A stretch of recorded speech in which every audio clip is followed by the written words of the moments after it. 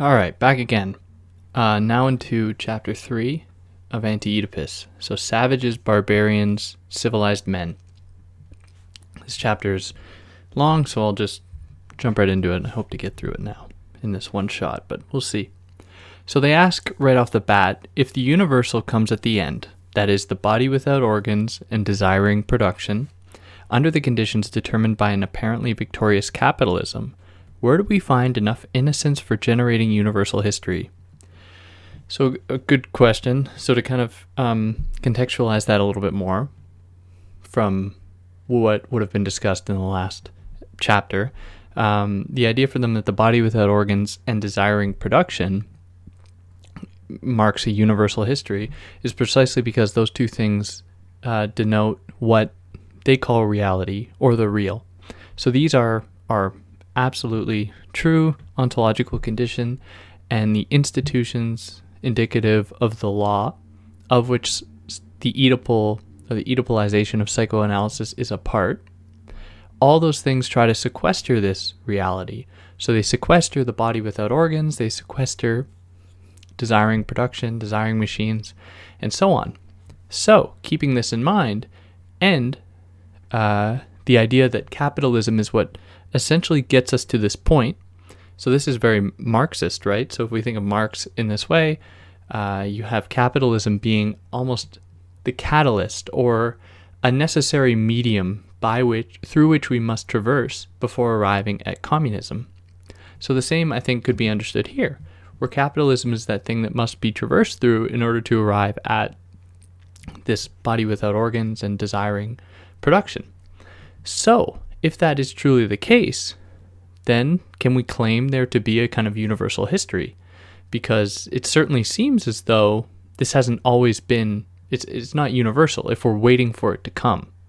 You see? So therefore, they kind of call into question even the axiomatic position that they're holding, that these things, that is the body without organs and desiring production or desiring machines, constitute reality as a universal, unchanging thing. So this kind of sets the stage for what they're going to do in this chapter and look at the different developments throughout history, specifically kind of applying their ideas of the syntheses in accordance with broad historical movements. So to kind of reiterate to kind of preface how they're going to get into that, they presented us with 3 different syntheses in the previous chapter, and they are as follows, in this order: connective synthesis, or syntheses, disjunctive syntheses, and conjunctive syntheses. Now these broadly correspond to 3 different movements throughout history. The first, connective syntheses, is related to the primitive or the archaic. So this is the age of the territorial to some extent, where people were only determined by their kind of immediate surroundings. They had to, there's a cat, they had to feed off of the land, and were bound by that to some extent. So there was there's these parameters set. There was a limitation. Now that got, eschewed for what they call disjunctive syntheses. So this is where deterritorialization first comes about. This is the moment that there arises a despot or a tyrant or something like that that says, you know what? We can organize this land in such a way as to make it productive so that we can accumulate a surplus, so that we can essentially develop ourselves in more efficient ways. So for more on this, it'd be good, I think, to check out the other videos I did, or there's no video, but audios I did with my friend Curtis on the chapter Apparatus of Capture from 1,000 Plateaus, in which Deleuze and Guattari expand on this a little bit more. But, if you don't have the time,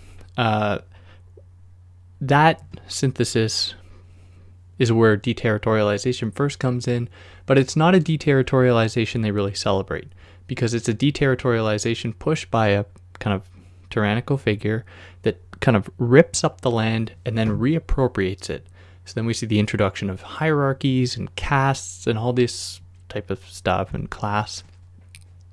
that is wholly oppressive, as we I think would be fair to say. So what supplants that synthesis is then the conjunctive one.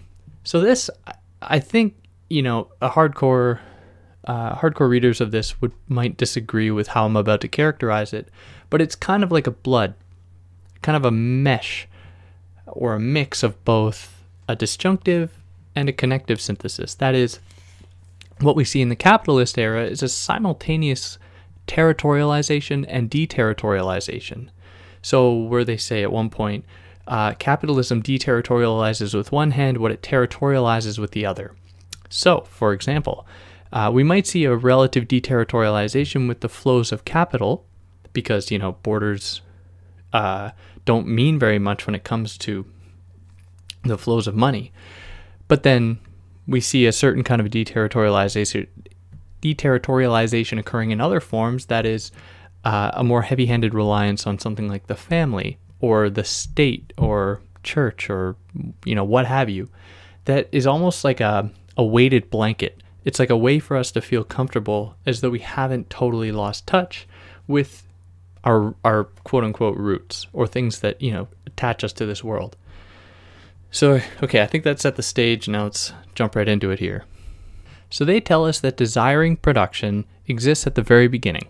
So desiring production, and this is what they were getting at the whole time up until this point, desiring production is, what constitutes us as beings and is what, allows possibility to even be possible. And that can be found as early as the beginning. So there was a kind of relative decoding occurring at that time. So a kind of freedom associated with those desiring machines and desiring productions. So then the example of the tyrant in the disjunctive synthesis is an example that codes, or the tyrant overcodes the kind of, I don't want to use the term codes again, but the conventions and rituals that, may have existed prior, and the tyrant kind of galvanizes them and solidifies them in a kind of image form so that they can be easily reproduced and manipulated. So then in this chapter, tattoos serve this function where they act as like markings on a body that, can't be undone. So this speaks to the bigger project of what might be called a state, or what they call here a socius. In that the socius, or the state, is what inscribes codes that says, follow X, Y, and Z parameters and you'll be fine. You'll be able to fit within these guidelines. And we'll come to see that capitalism is actually a force that decodes those codes. And at the very beginning, so prior to this thing called the state, that is this coding machine, we had what they call the earth, or the body of the earth, as being the primary zone for production. So production occurs between all things, between the grass machine meets the tree machine, or the root machine meets the bark machine, or so on and so forth.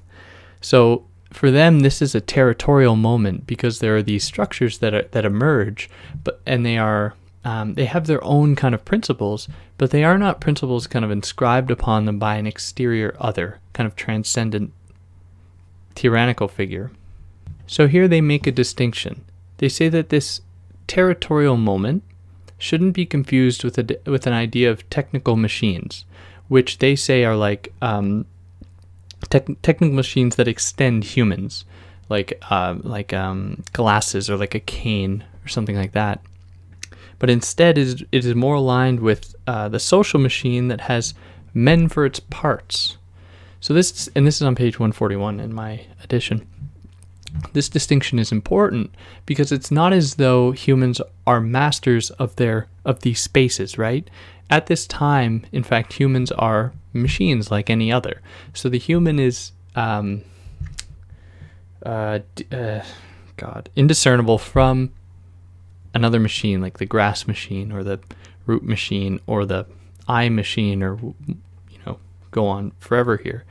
So they want to illustrate this in such a way as to kind of disturb the implicit subjectivity and autonomy assumed of humans. So we shouldn't be led astray here. The idea of a social machine doesn't imply that it is not, or that it is kind of like a figurative or a metaphorical term. That is, it doesn't have anything to do with the real movements of, these other machines, like the grass machine and the dirt machine. Sorry, I keep using that example, but it just in fact, they say that these social machines are as real as any other. They serve the absolute purpose of kind of setting the basic codes required for syntheses to occur, that is, syntheses between two different entities. Or one of the examples they give at the beginning, the child mouth machine meeting the mother nipple machine. So then what we see in these territorial kind of primitive moments, or this primitive moment, is the following. So the method of the primitive territorial machine is in the sense the collective investment of the organs, for flows are coded only to the extent that the organs capable respectively of producing and breaking them are themselves encircled, instituted as partial objects distributed on the socius and attached to it. So I think that this passage illustrates the extent to which there are codes present, and that we shouldn't read in Deleuze and Guattari a kind of romantic exaltation of a pre-state configuration, as though prior to the coding or overcoding indicative of the state, there are still codes and conventions that, we should respect to some extent and treat not as though they weren't there, as though the pre-state configurations of society were somehow like a completely emancipatory, deterritorialized framework. But what we don't see at this time, even though there are codes, is the code of Oedipus, which we'll kind of get into more, but they kind of tease us with this idea here, suggesting that it is with Oedipus, and especially its relationship to capitalism, where we see a kind of privatization of the various organs that comprise a territorial machine or a territorial framework. So when these things become private, then suddenly some of them can be imbued with a certain status that transcends the others.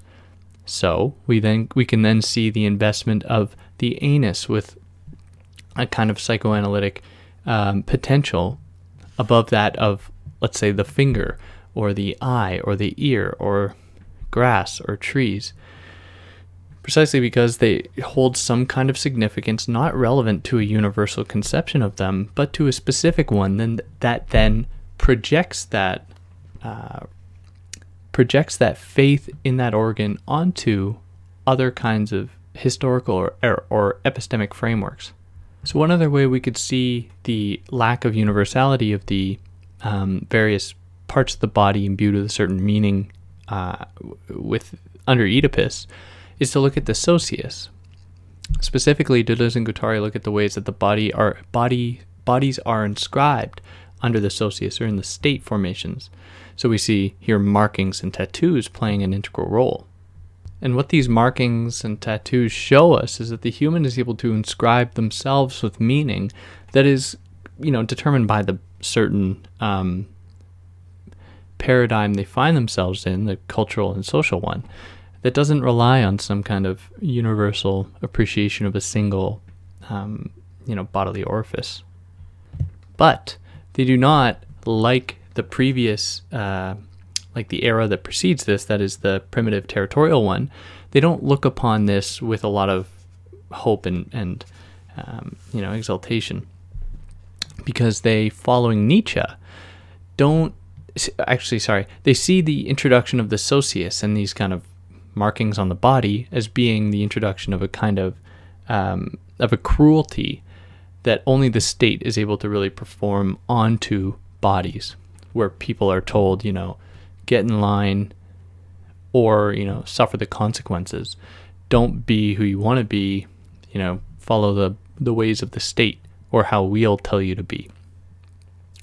So I think it's important as well not to say like, oh, look, it was so much better then for Deleuze and Guattari, but instead to see it as a way to apply a kind of, epistemic comparison to our own time to trouble the supposed universality of Oedipus.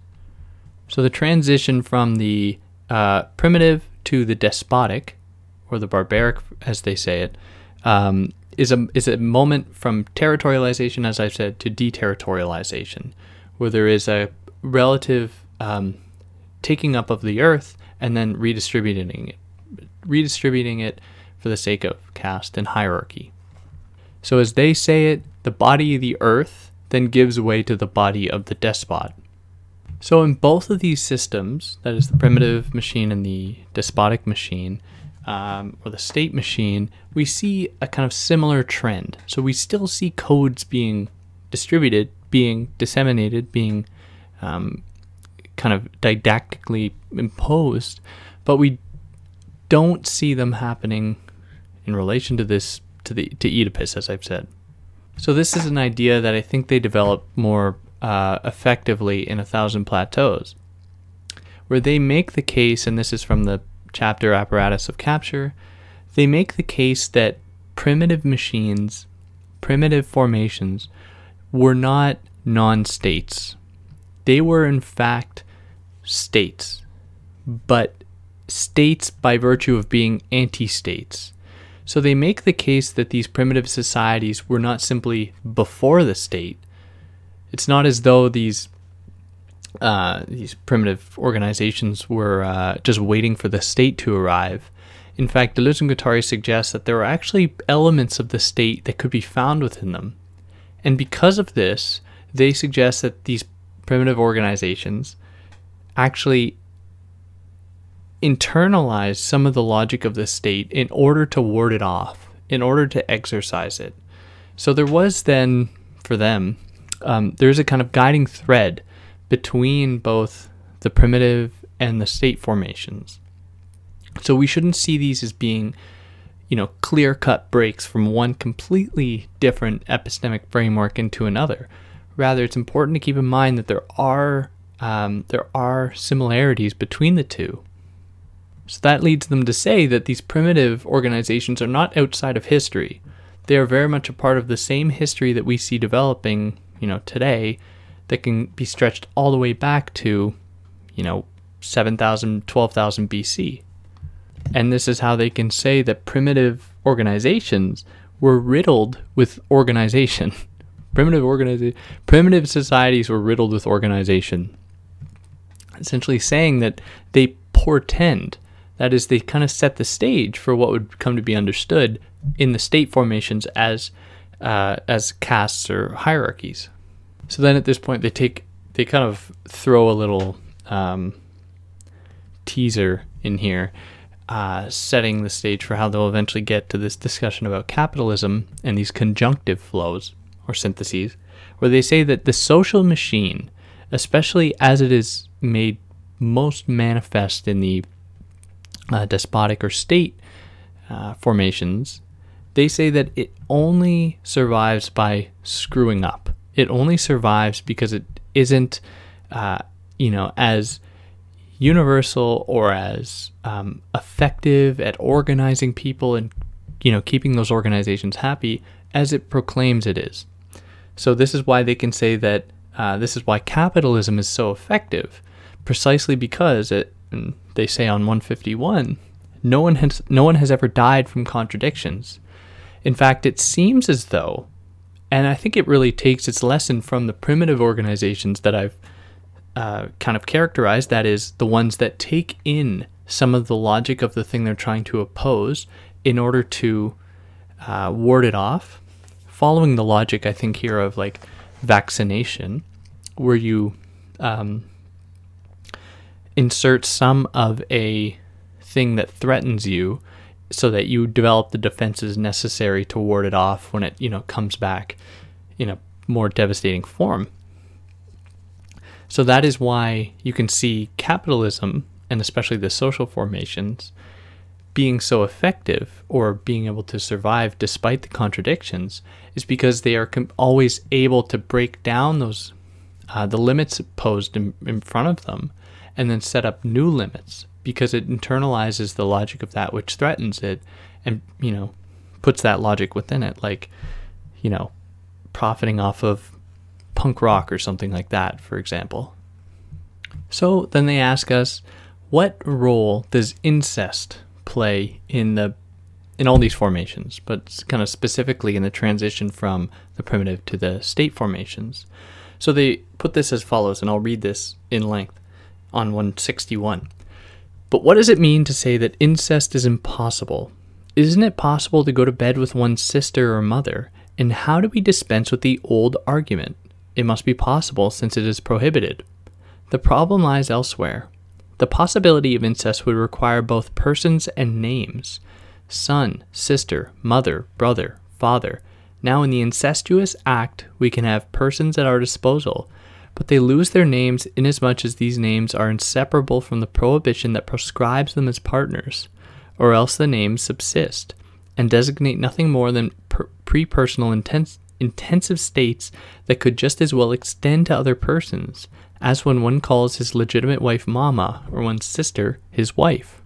So incest plays a really important role in the psychoanalytic imaginary, because it is that which has to be prohibited, right? So in Oedipus, the idea is that, the son wants to kill the father to fuck the mother. That is the incestuous dynamic, and one that has to be suppressed. And it has to be kind of come to terms with in order for that person to be an active or a properly active agent in that society. So Deleuze and Guattari, I think quite simply, are saying, these lines of filiation, so these kind of connections between people that share blood, is rather arbitrary. And the status that we ascribe them, or the titles we do, the ones that they give us here, son, sister, mother, brother, father, are random.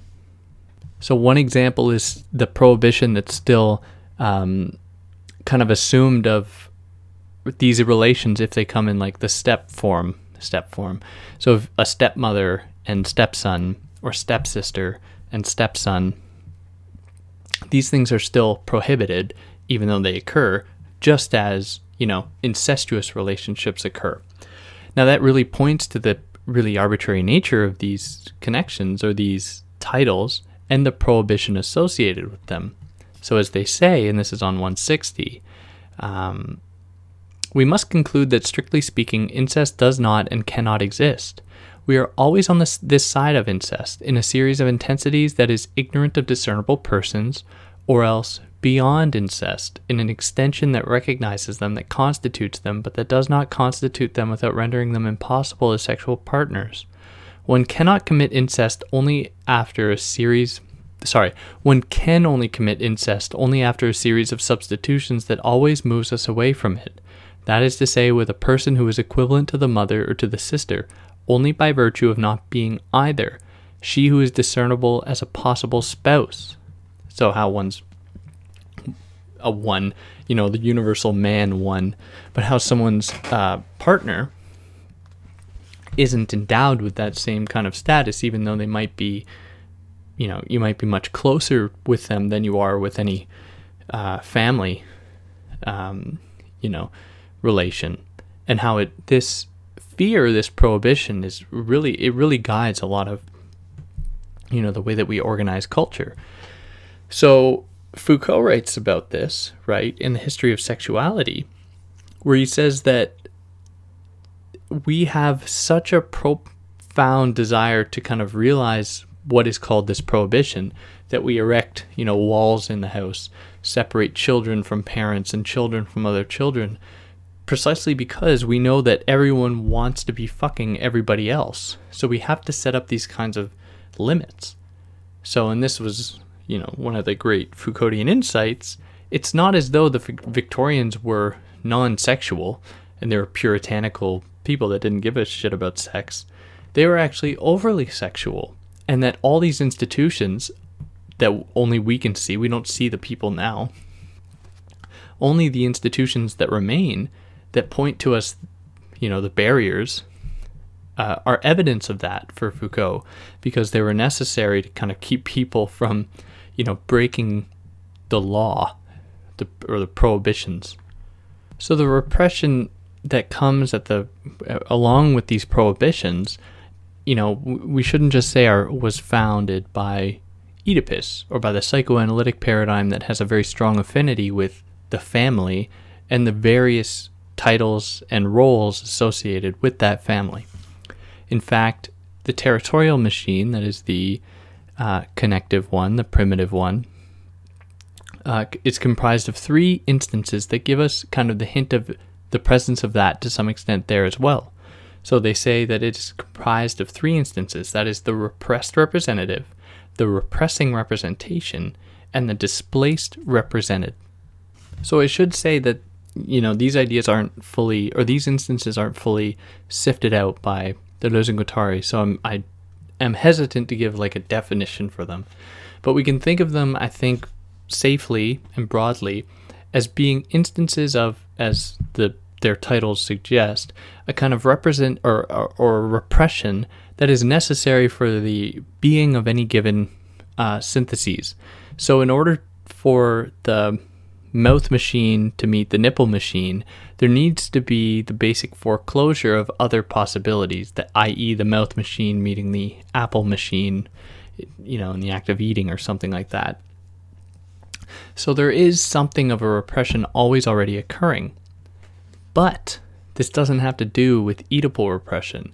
That is because, the Oedipal repression simply says that this oppression has to do with lack, that is, the fear of losing one's penis, because we're dealing with a kind of universal man here, or child man, imposed by the father.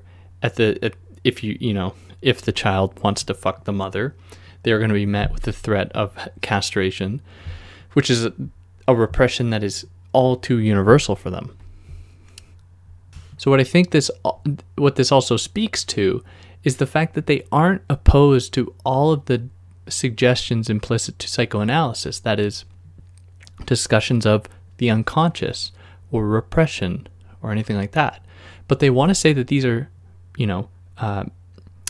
these are kind of not specific, but they are not universal in that they belong to various different syntheses that don't ascribe to a universal dictum and are instead, in every single in every single synthesis, that presents a kind of complete total system in itself. Or, as they say it, the primitive machines or primitive organizations are not Oedipal because they are in tune with the social field at hand. So they do not shy away from the specifics of a certain epistemic framework, but actually work within them. So for them then, primitive cures for ailments or problems or oppressions or anything like that are schizoanalysis in action, as they say on 167.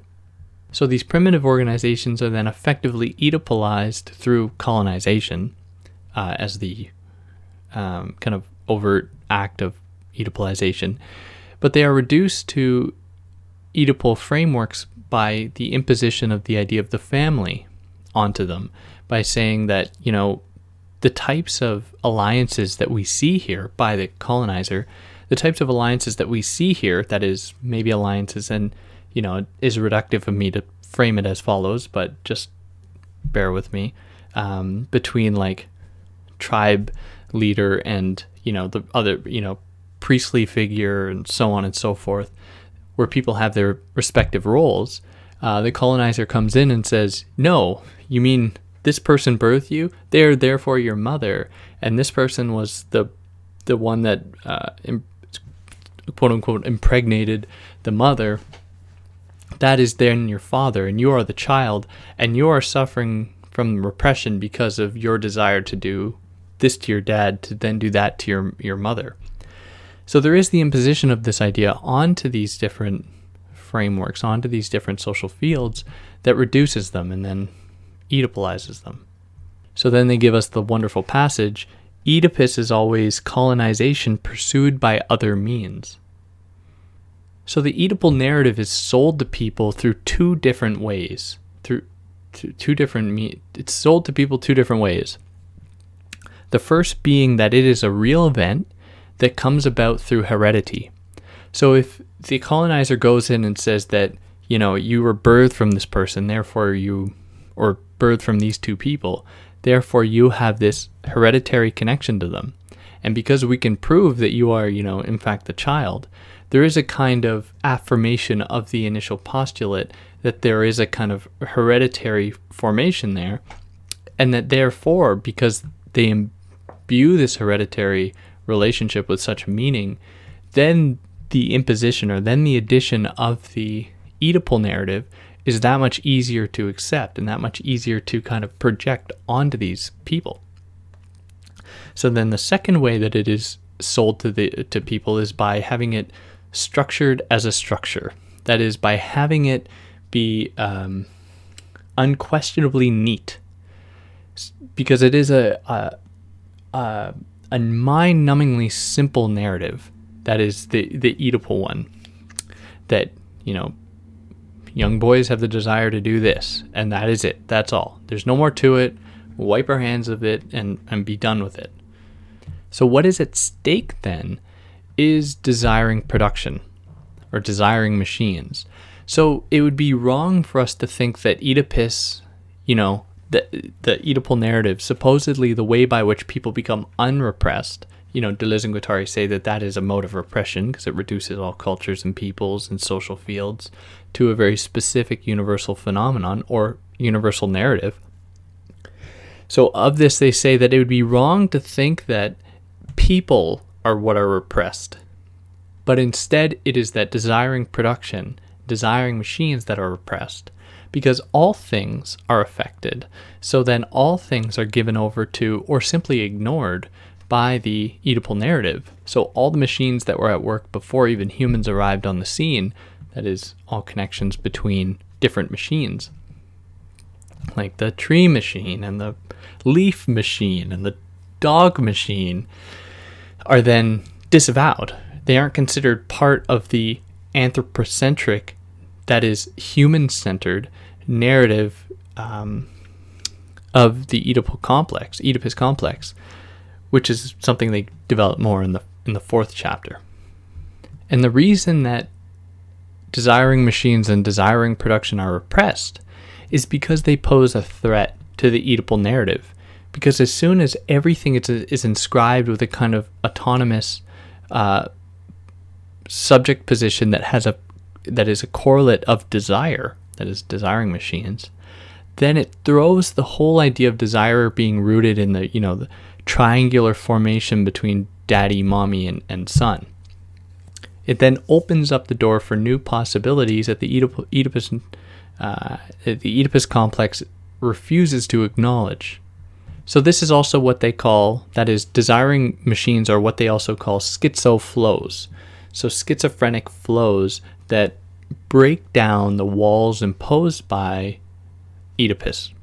The walls imposed almost by anything, by the codes present in the primitive stage or the state stage or anything like that.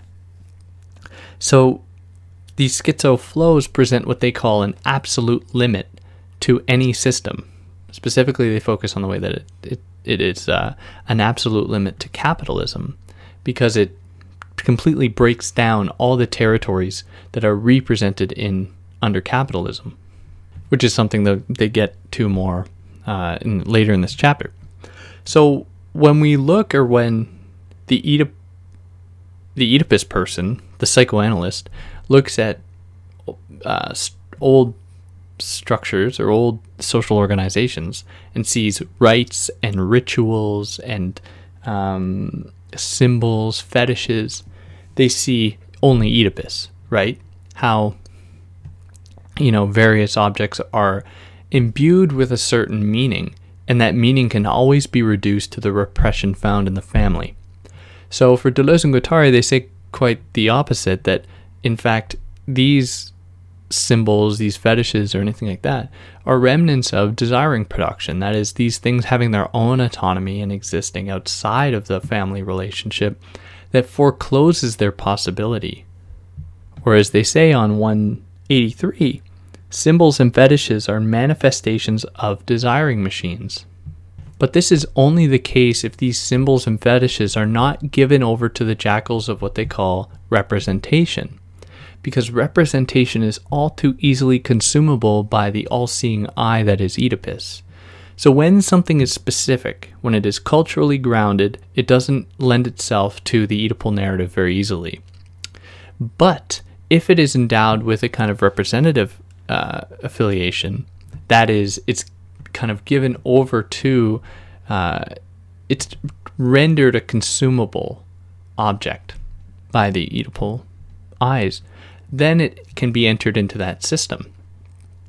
So this sets the stage for, and they develop this more in the 4th chapter, the idea that representation is opposed to desiring machines, where representation, in the act of kind of galvanizing an image, concretizing it, it forecloses that thing's possibility. So it can no longer be the desiring machine that goes from, the nipple to in the case of the mouth, to the nipple, to the food, to the chewing on grass, to the chewing on thumb machine, like so on and so forth. And it then simply becomes, well, you're in the oral phase in the case of Oedipus. And it is by virtue of that we can explain X, Y, and Z, or affirm the Oedipal narrative. So any narrative that claims to be a universal one has been something that systems have opposed for a very long time. So these primitive organizations, while they still had codes and conventions that were present, would ward off these universal ones. So one way that they would do that would be in the case of exchange, where they say that these primitive societies would continually ward off or exercise the development of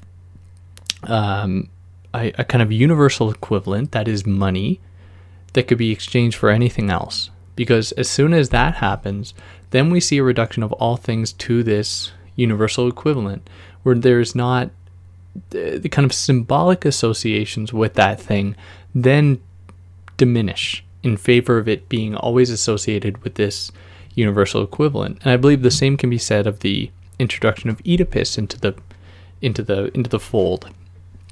That is, all things can then be reduced to that. So then it's safe to say that the new state, one that is very comfortable with universal equivalence, but through the introduction of paper money or money period, the introduction of organized religion or anything like that, these states welcome that, and these new social formations welcome that, because it makes it that much easier to control and redistribute people. So the new state formations formed under the rule of the despot then opposes what the Guattari, or how they characterize the primitive machine, as being that of the lateral alliances and the extended filiations of the old community. That is where you see like what to us would seem as like primitive modes of organization with, tribal priests or other kind of shamanistic figures. My ignorance of this matter is really shining through right here, but I think maybe you get the point. So the people that perform this act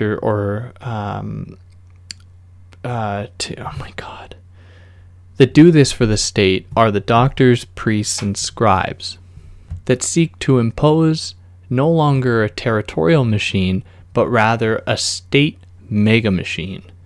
So under the mega machine, indicative of the state, there are 3 primary productions going on. There is the production synthesis, there are 3 new syntheses going on, not productions. There's the production synthesis, that is the hydraulic machine and mining machine. We see the inscription synthesis, which is accounting, writing, and monument machines.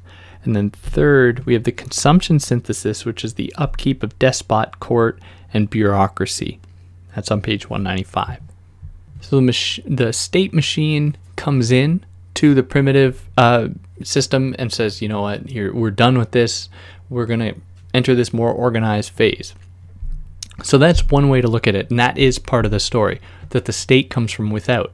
But as I mentioned earlier, there were components of the state found within these primitive systems. That is, organization could be found there as one example. So it also comes from within. That is, the state emerges from these primitive organizations.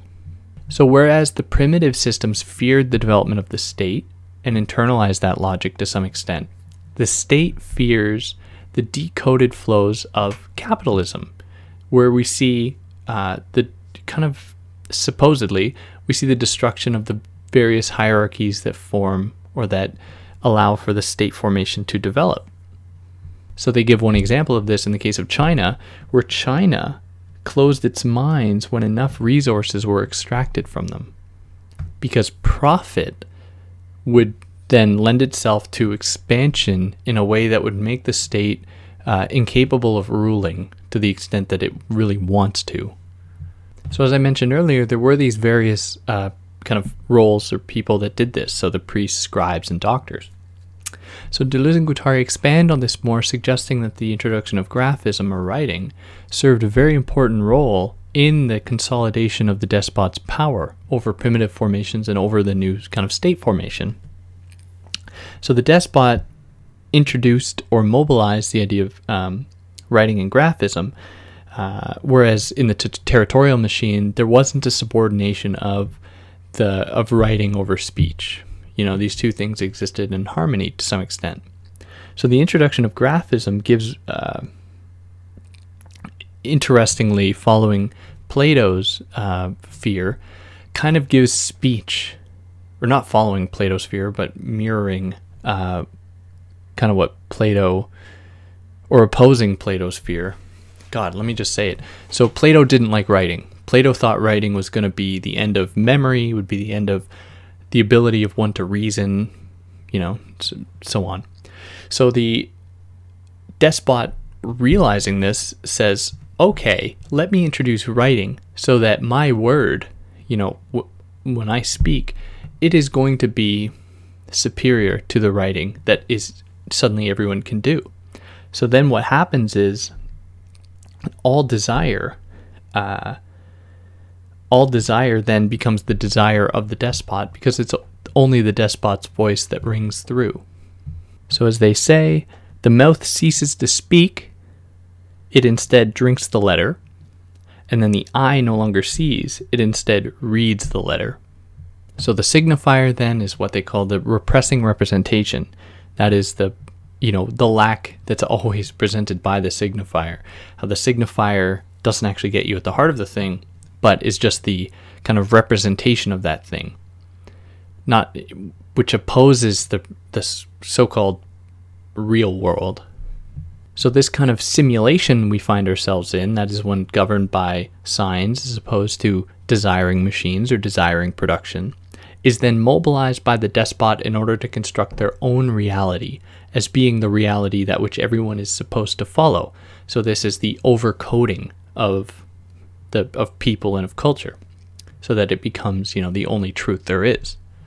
And then in an ironic twist, Deleuze and Guattari suggest that this state formation, one that Oedipus is very comfortable with, then renders everyone to be incestuous, because everyone is the children, everyone is the children of the despot. And as such, it is that much more difficult to exact any kind of opposition to the despotic narrative, where for them, in the age of the signifier and signified, that is the writing and graphism introduced, the arbitrariness of the sign is attached to a universal signified, the despot, for instance, or in the case of Oedipus, the phallus. So then the only way that opposition is imagined is through rebellions or successions that are simply adopt the same logic, right? It becomes then a matter of a group that opposes the system taking on, the burden of the system, kind of wanting to be a part of it, instead of moving towards a revolutionary paradigm. So this goes back to the reform versus revolution type narrative. So, in effect, then we see the introduction of what we know to be subjects, because people are then subjected to a despot where the parameters are set forth in their own little playground, their state-form playground, where they are given a certain subjectivity to keep them distracted from the fact that they don't have freedom, right? So subjectivity for freedom. So then what marks the end of the state? It is the introduction of private property. So if you have these subjects that, are essentially taking on that that role of subjects, and you see the development of a certain kind of a profit accumulating and the trickle down economics narrative. People are gaining a certain autonomy with this subjectivity, but do not be fooled. The subjectivity remains. So what you see is people entering a kind of what they call in A Thousand Plateaus, a kind of social subjection, where they are more or less free, but it is a freedom kind of bound by the limits of the despot. So the deterritorialization found in the despotic state, where the despot takes up the land and then partitions it off, introducing hierarchy and caste and class, then turns on that very state formation by breaking down the barriers, kind of deterritorializing even that state formation, where deterritorialization for Deleuze and Guattari appears with the overcoding performed by the despotic state. So the despotic machine is, for them, what they call quick, so it's synchronic. It comes and goes rather quickly, relatively, whereas the capitalist machine for them is slow, diachronic, because it is what has the potential to go on potentially forever, because it is the system that internalizes its contradictions and inoculates, that is, vaccinates itself from those contradictions, or from those contradictions posing any real threat. So imminent to the logic of capitalism, that is within the logic of capitalism, is an implicit breaking down of all barriers. So what they say is that in capitalism, surplus value of code becomes surplus value of flux. So it's not really a desire to instill conventions, but it is a desire to always keep the system in constant movement, to keep it in constant upheaval. So capital then is the only thing that presents a limit to capitalism, because if capital can't be attained, then capitalism will end. But as we have seen, especially with the Federal Reserve in the United States, they can just print capital.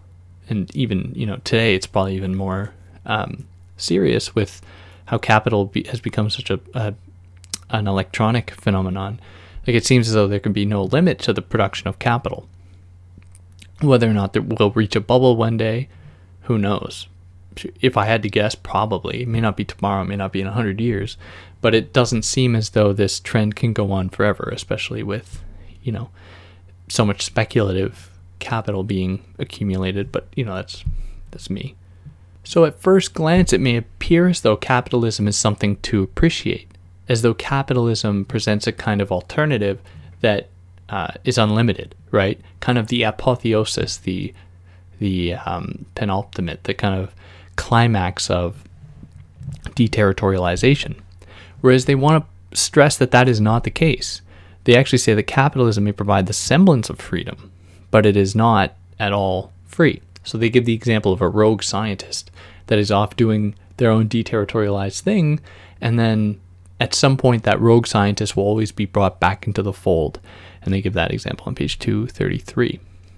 So capitalism is then a system completely opposed to production, but that is a system predicated entirely upon it. So it opposes desiring production.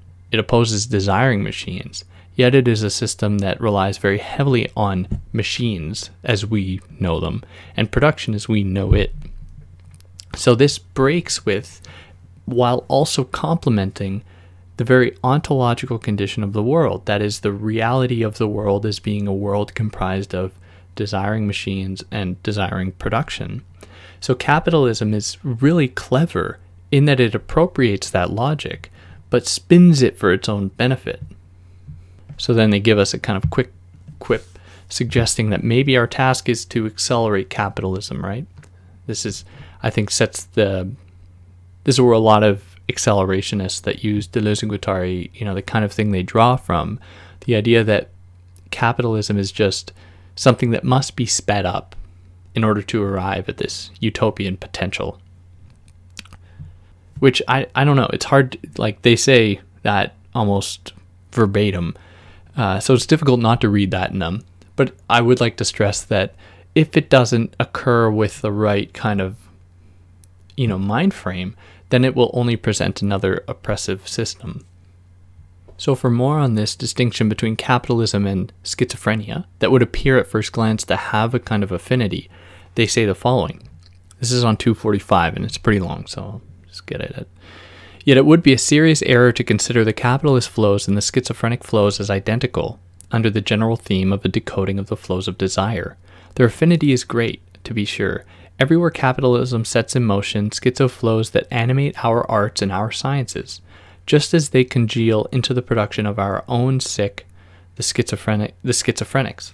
We have seen that the relationship of schizophrenia to capitalism went far beyond problems of modes of living, environment, ideology, etc., and that it should be examined at the deepest level of one of the same economy, one and the same production process. Our society produces schizos the same way it produces Prel shampoo or Ford cars, the only difference being that the schizos are not salable.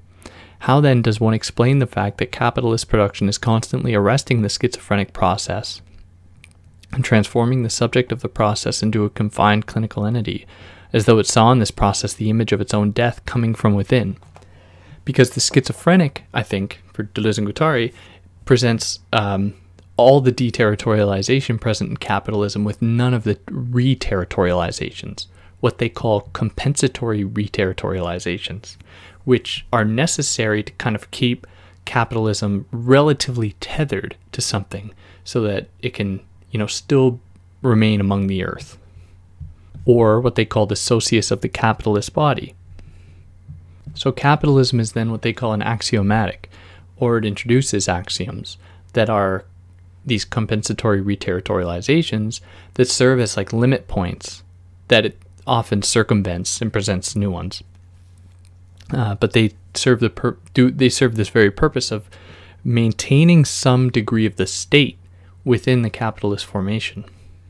So this is then how we have both a kind of archaism, that is the state, and futurism, the kind of capitalism of always becoming, of the deterritorialized flows of desire. So then Oedipus is very much among these capitalist conjunctions, these kind of capitalist flows. It serves as almost like a territory to convince us that we haven't, totally lost sight of ourselves. So the familial conjunction results from the capitalist conjunction. So Oedipus arrives then via the flow of capital money.